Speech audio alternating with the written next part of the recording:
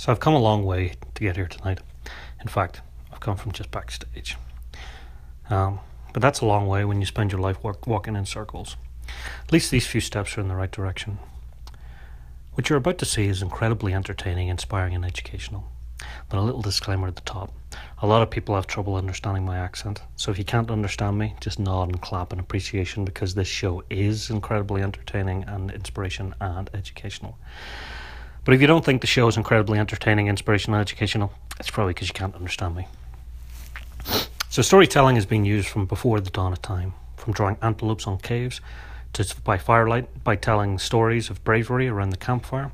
It's been used as a form of dispelling fear and creating understanding of the unknown. If we can travel back to the days gone by and imagine a group of cave people, I say cave people for two reasons. One, because we're living in 2017 and gender equality, and two, because your mind can automatically picture at least a perception of these so-called cave people. If I was to say Denisovans, you would most likely not be able to enter the imagination as efficiently. It's sort of like you say tomato, I say tomato, you say potato, but no one says potato. But it's only a story after all. Anyway, the group would be gathered around the campfire and central meeting space. All generations would be together, from grandparents to newborns. They would tell tales of their hunts and their loves and their triumphs and their woes. Just like us, they wanted to feel comfortable in their existence. But of course, there were a lot more unknowns to their surroundings. What was that noise? Was it the wind? Was it the beast that made those footprints earlier? Or was it the god that lives in that mountain? Who knows? But when they put words and descriptions to their fears, they would disappear. One element I particularly enjoy in these origin stories of storytelling is the transformer character. Such as Devil's Tower out in Wyoming, with the giant bear scratching at the mountain to create the grooves. It was transformed the surroundings. For me, back home, it's actually the Giant's Causeway, where Finn McCool lived.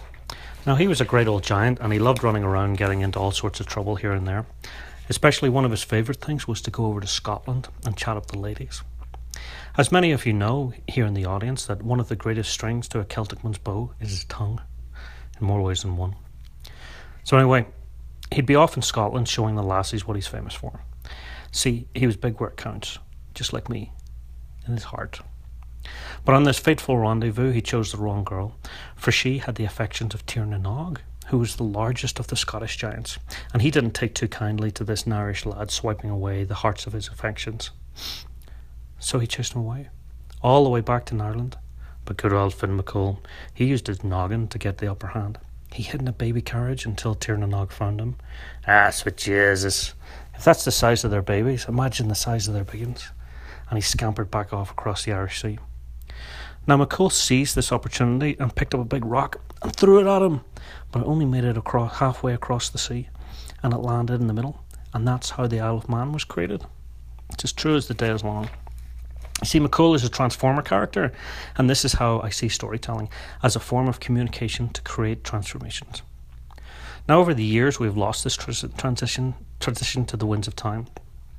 We have lost this community spirit of listening and understanding each other. If we remember a few moments ago with the Denisovans, all sleeping as a unit with the familial generations together. But now we are divided, and at bedtime we send our children off to a dark room on their own to deal with their own every nightmare that their imaginations can muster. So this is an area that we still hold on to the origins of storytelling, though, the bedtime story. Take Goodnight Moon, for instance.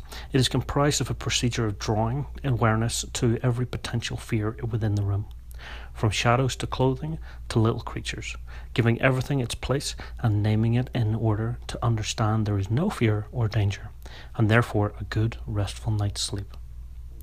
Which brings us back around to why we're sitting here in this darkened basement room. It's quite cozy and intimate, isn't it? Well, it's time to all get tucked in while I tell you some tales in the hopes of dispelling the myths, fears, and stigma around mental health.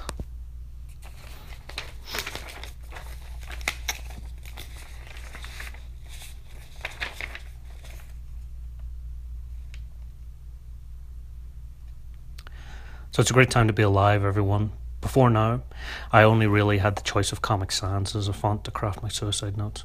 But now I can craft the perfect suicide note comprised entirely of emojis. Now let's sit back and watch this little film.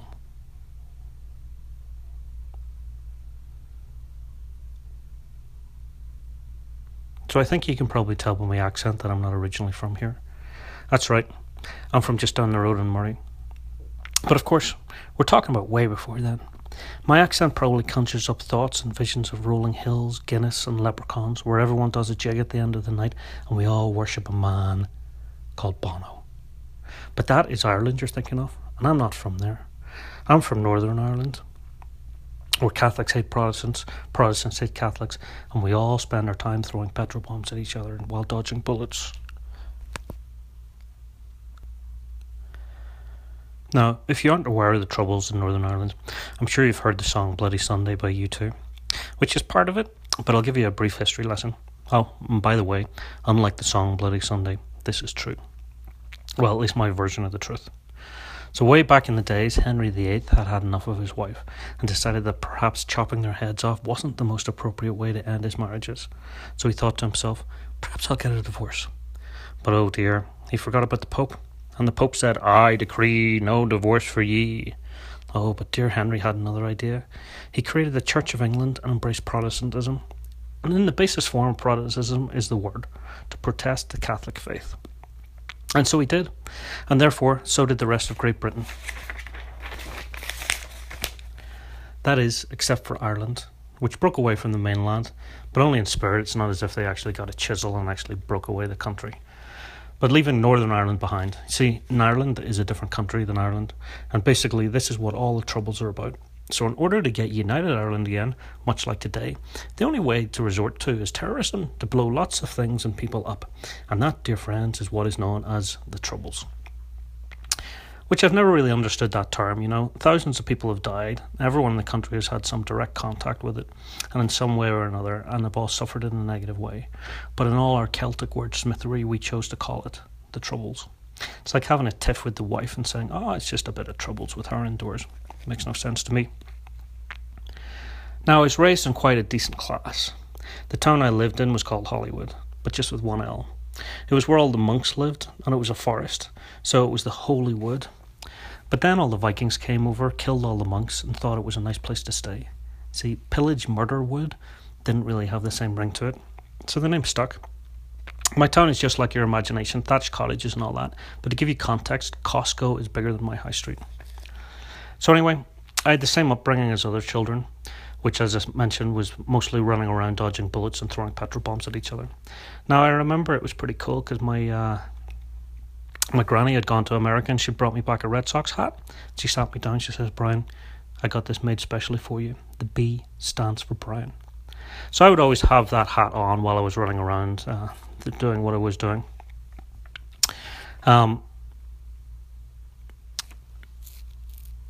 So yeah, running around dodging bullets.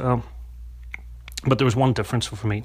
My dad was Chief Inspector of the Police, which put him and me, by proxy, firmly in the IRA's legitimate target list, and began my tiptoeing and tap dancing through various direct and indirect attempts to knock me off this mortal coil. Such as the first gun to my head as a child and the last gun to my head at 26, and many more in between. The roadblocks, the car bombs, the kneecappings, the punishment beatings, and the continuous fear around me and my country. My first job even was to pat down the clothes in a shop checking for fire bombs at the end of the day. But hey, it was my life, I had no comparison.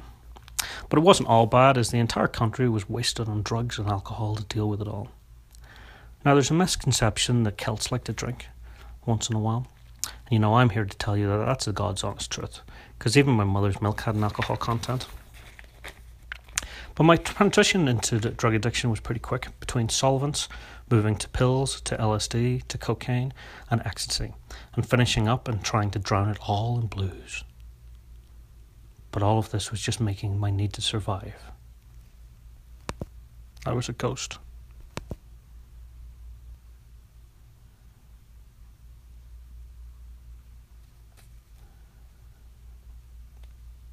I'd become totally dissociated as a survival mechanism. You know, I was the ghost. There was another thing, but I was also the king. You know, Elvis was enjoying a resurgence at the time, and I'd become that as I was becoming my downfall. And I was dissociated with life that I couldn't even make eye contact. I would mope around with my head firmly in a downward gaze. There was one benefit, though. I did find a lot of money. I was there, but I wasn't. I wasn't, but I was. Perhaps a little like Schrodinger's cat, but I had put myself in the box.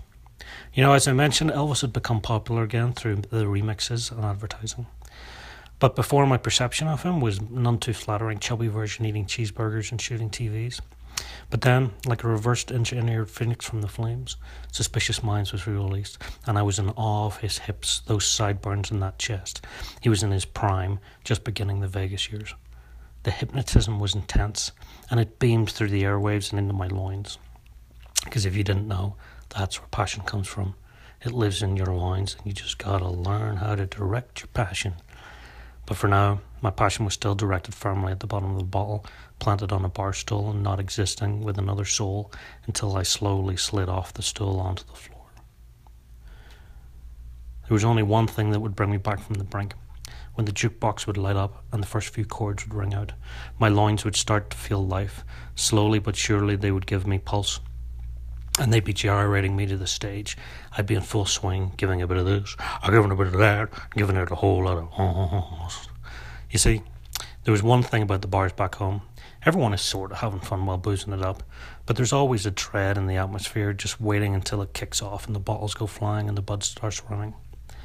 But that is just the segregated pubs. It's a whole different story in the mixed clubs downtown.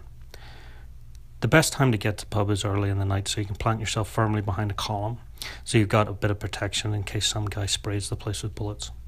So all in all, drinking was a rough sport in those days, but what can I say? It had to be done. Back to the as soon as the last twang had twanged, I go back from the king straight back to the ghost in one easy step from the stage back to my stool.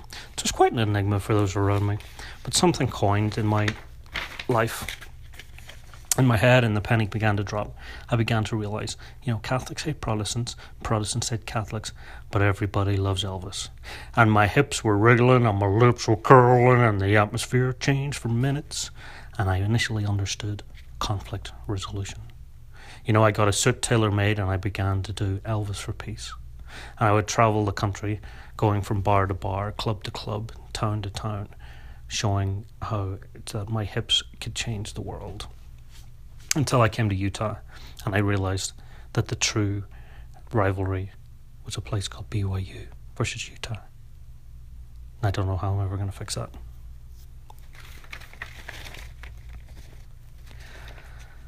But how did I actually get here? How did I get to America? The Good Friday Agreement was on April 10th, 1998, and signified the beginning of the peace process in Northern Ireland.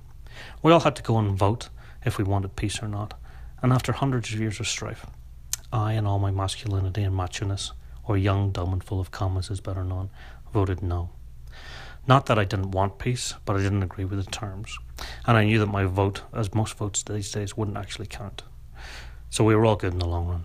Not so much, but I support the political situation.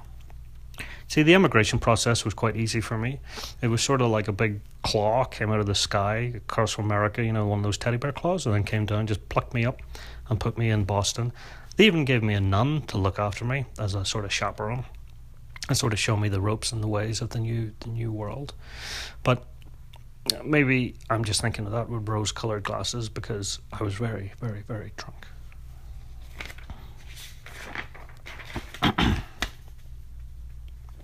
And so I had a fancy-free lifestyle in Boston. If you can remember when I mentioned earlier on that my Red Sox hat, and I had found my Red Sox hat, and I realised, what? Everyone couldn't be called Brian. But then I realised that the truth was they weren't all called Brian, and that my granny was a liar. And I thought about the other 3 lies that she told me. 1, the Tooth Fairy. 2, Santa Claus. 3, you can't get pregnant if you have sex standing up. But I suppose that's how you do it. You just lie to children to raise them right. But as I say, I had a fancy-free lifestyle, frolicking around Boston, doing everything that I had. I could go here, I could go there, I could talk to anybody I wanted, but that only lasted for about 6 months. So one of my lesser mental health issues is dyslexia. It's really not one of the most horrid ones, but it's something that affects me every day. Just like under the surface speech impediment that lays in wait for you to strike out at the most opportune moments to tumble down what has been built. Makes me think about the word speech impediment. That whoever came up with that term, speech impediment, is a bit of a bastard. As it's pretty hard to say, speech impediment. But my dyslexia makes it difficult to read, write, and mostly spell. I jumble up letters till the cows come home, which is why I choose to communicate visually. But there are 4 letters that I will never make a mistake, because this next story is brought to you by the letters P, T, S, D. I can pinpoint the exact moment that things started to go a bit skew for me. The mind can be a wonderful thing, but it can also be a torturous thing. It first popped up in the form of hypervigilance.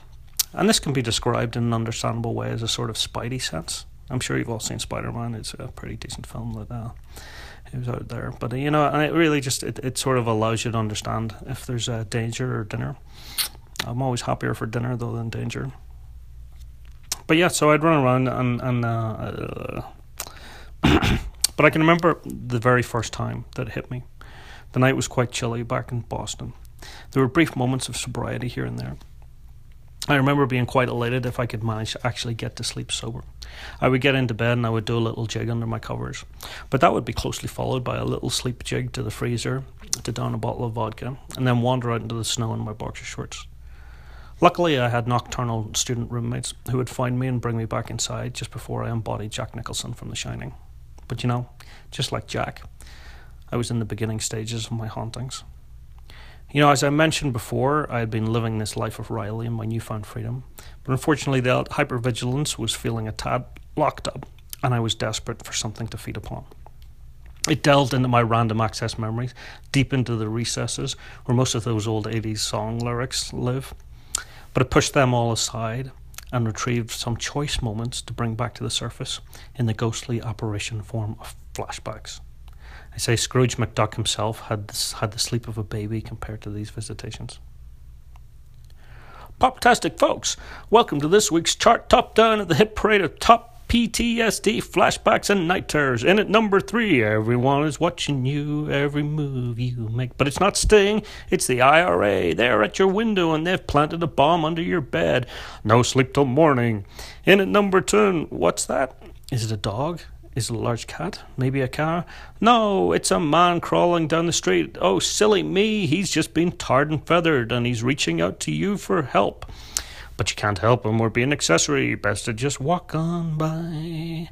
And at number top of the charts for years, straight literally murder on the dance floor. Straight in with a bullet, it's dragged out of a car with a gun to your head. So realistic in its depiction that you can truly feel the muzzle pressed on your skull for days on end.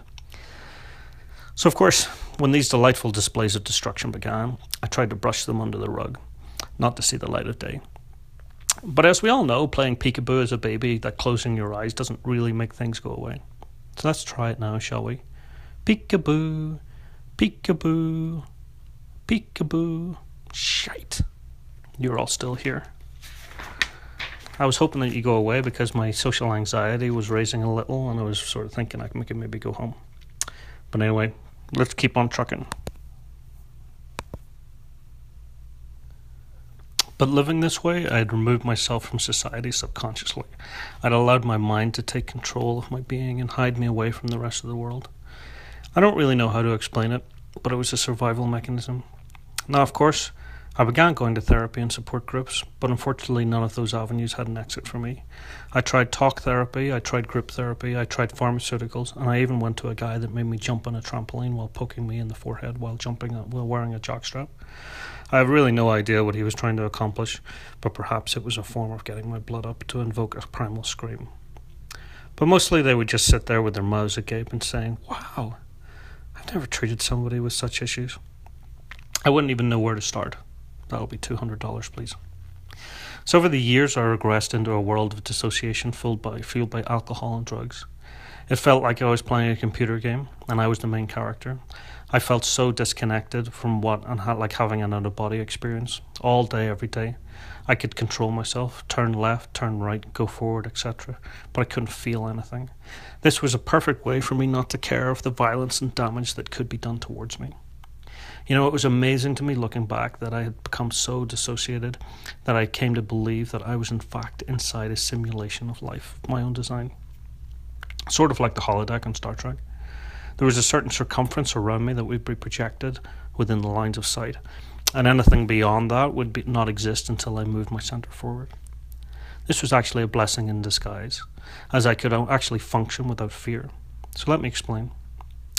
You see, if I had created the program and all the characters and objects inside the system, then it would make no sense that I would create any of the aforementioned things with the ability to hurt me. So therefore, when scenarios of violence and danger arose, I could perform a series of maneuvers in order to survive without the actual emotional danger raising its head. A sort of Street Fighter super move, left, right, up, down, X, Y, Z. Presto. Boss battle complete. But just imagine how perfectly sane that sounds to a nurse at the ER. Yeah, perfect sense. This got me locked up in my first psych ward in New England. This came complete with a nurse ratchet and many other antiquated delights. But imagine my dismay when there was no water fountain. So how could I even try to lift it to make my escape? Well, anyway, my little vacations to those holiday homes is an entirely other show, which may come back next time, but let's stay on track. So I lived in my little holodeck for 7 years or so, and it was bliss, totally oblivious to the pains and passions of the world around me, until one fateful day I was driving home from work on my scooter past Fenway Park in Boston.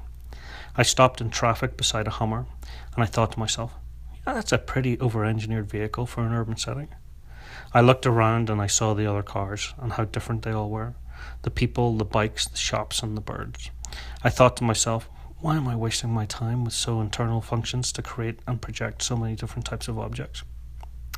It would make much more sense that all the cars would just be rectangle and circles, and all people would be stick people. I was living at such a base level that I thought everything around me should be represented at a base level too. But that was certainly not the case. And almost immediately, everything came flooding back to my life, and my holodeck was shattered. It was like Bad Boys 2 when the camera spins around Will Smith and that other bad boy, and he says, shit, just got real. I was alive. But okay, I may have been thrust into feelings now, and it all comes with this newfound level of life. But I certainly didn't like it. Oh no, not one bit. Now I was faced with the challenge of getting rid of all these pesky feelings again, and the only way I knew how to do it was to drown them in increasingly cheaper forms of booze and containers. I even resorted to drinking aftershave, not because it was cheaper though, but because it was available. See, I remember my dad giving my first bottle of Old Spice and saying to me, "You're a man now, son, just don't drink it." Oh, but I certainly did. I don't remember getting too much drunk, but my breath was ever so sweet. But I got deeper and deeper into my addiction and truly became a monster. Contrary to popular belief, monsters do exist. I'm not talking about hairy pointed teeth beasts from myths and legends, although they are derived from truth along the way. I'm talking about the monsters that we create within ourselves, like the werewolf that comes out in fits of rage and ends with ragged clothes and broken crockery. Although my monster was created due to ingesting potions and substances, more like Jekyll and Hyde. I would feel so torn up inside that I would contort and snarl at myself in the mirror. I would try to recreate physical form of monster to match my emotional beast within. Every night after night I would set up my video camera to record my descent into madness with the hope of watching the tapes and the next day and scaring myself into sobriety. But I was always too afraid to watch them. I have hundreds of these tapes, and to this day I still haven't watched them. Until tonight. Not a chance. Sorry, still not quite there yet to meet myself again. But I was no longer the ghost. I was nothing but a shadow.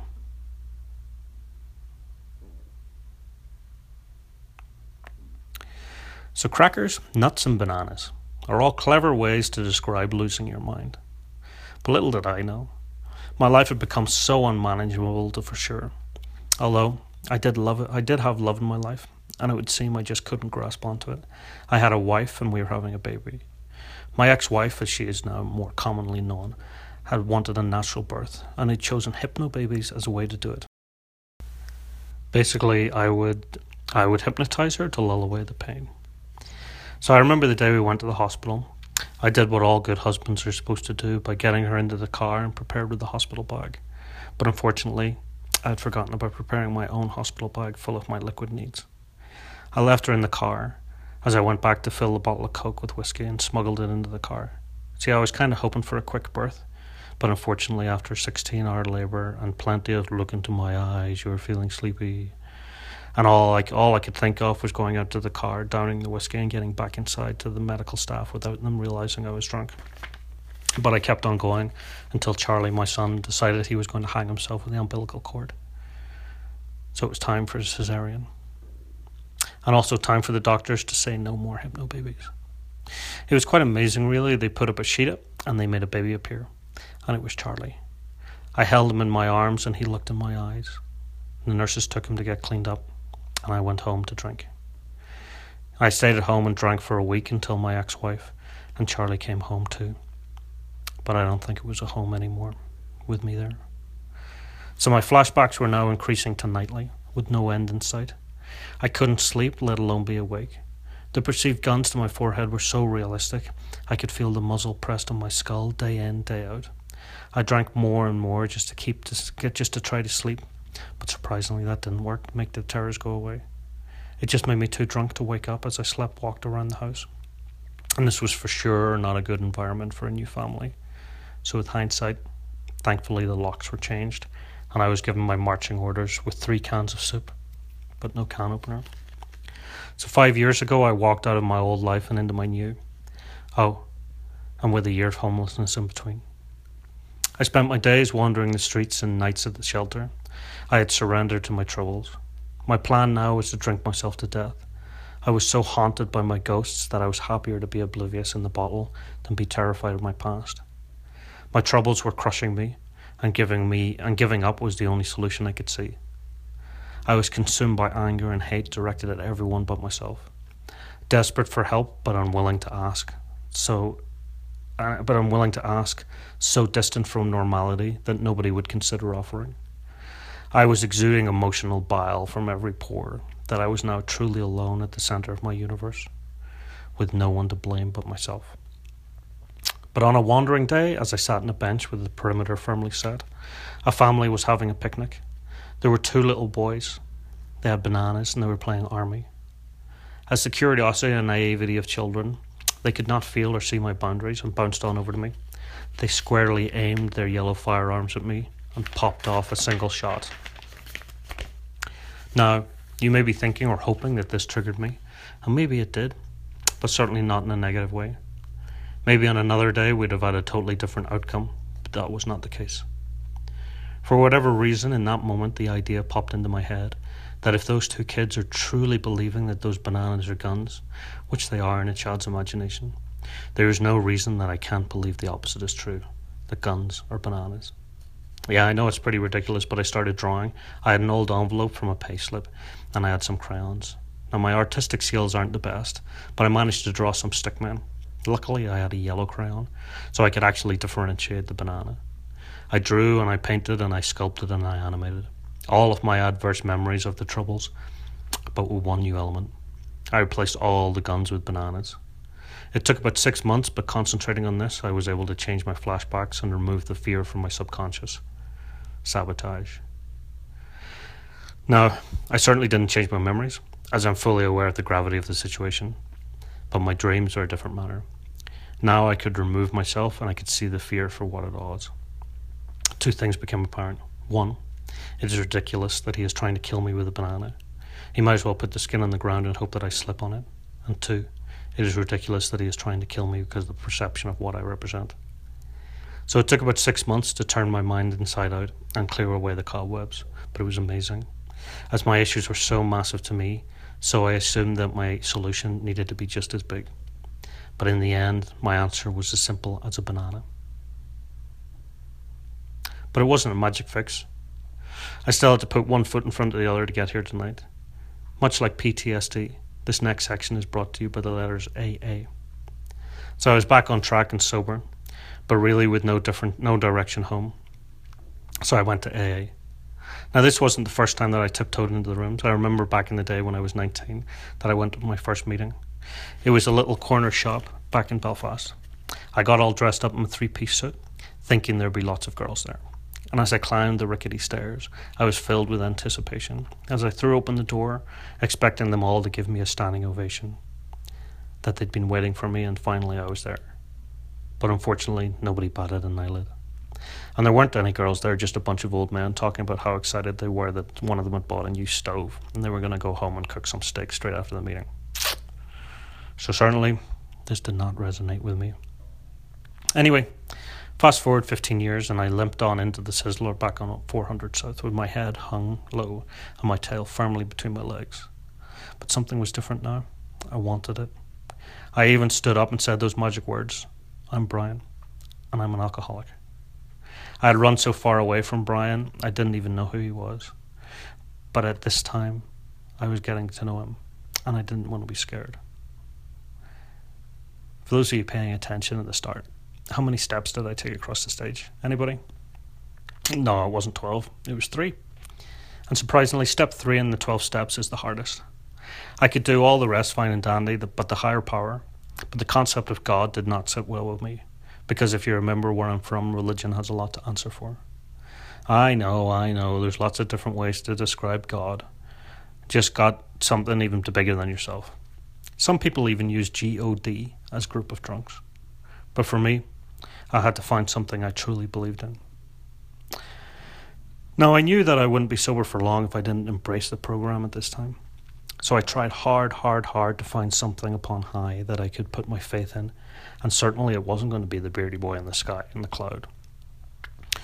Now, the only time that I've ever prayed before in my life was for my chest. You see, all the bad lads back home and all had hairy chests, including my dad, and they were all pretty violent and not the nicest of chaps.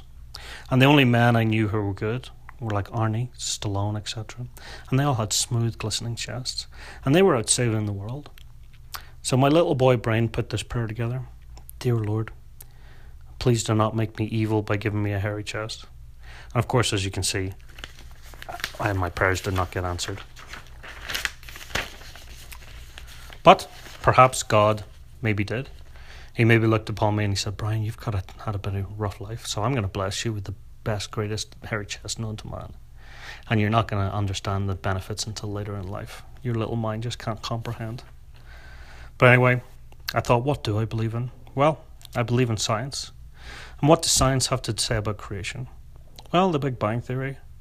Whether it's a theory or not, I'm pretty sure that happened. So, billions of years ago, there was a boom. If this was a Trump story, it would be billions and billions and billions and billions of years ago. But back to the boom. So, as we know, when something explodes in a vacuum, it expands out in a spherical form, just like the Big Bang did in a spherical form. It created all these little spheres, and all these little spheres travel around each other in circles as they spin around in a circle too. Then, day and night, it basically becomes a circle.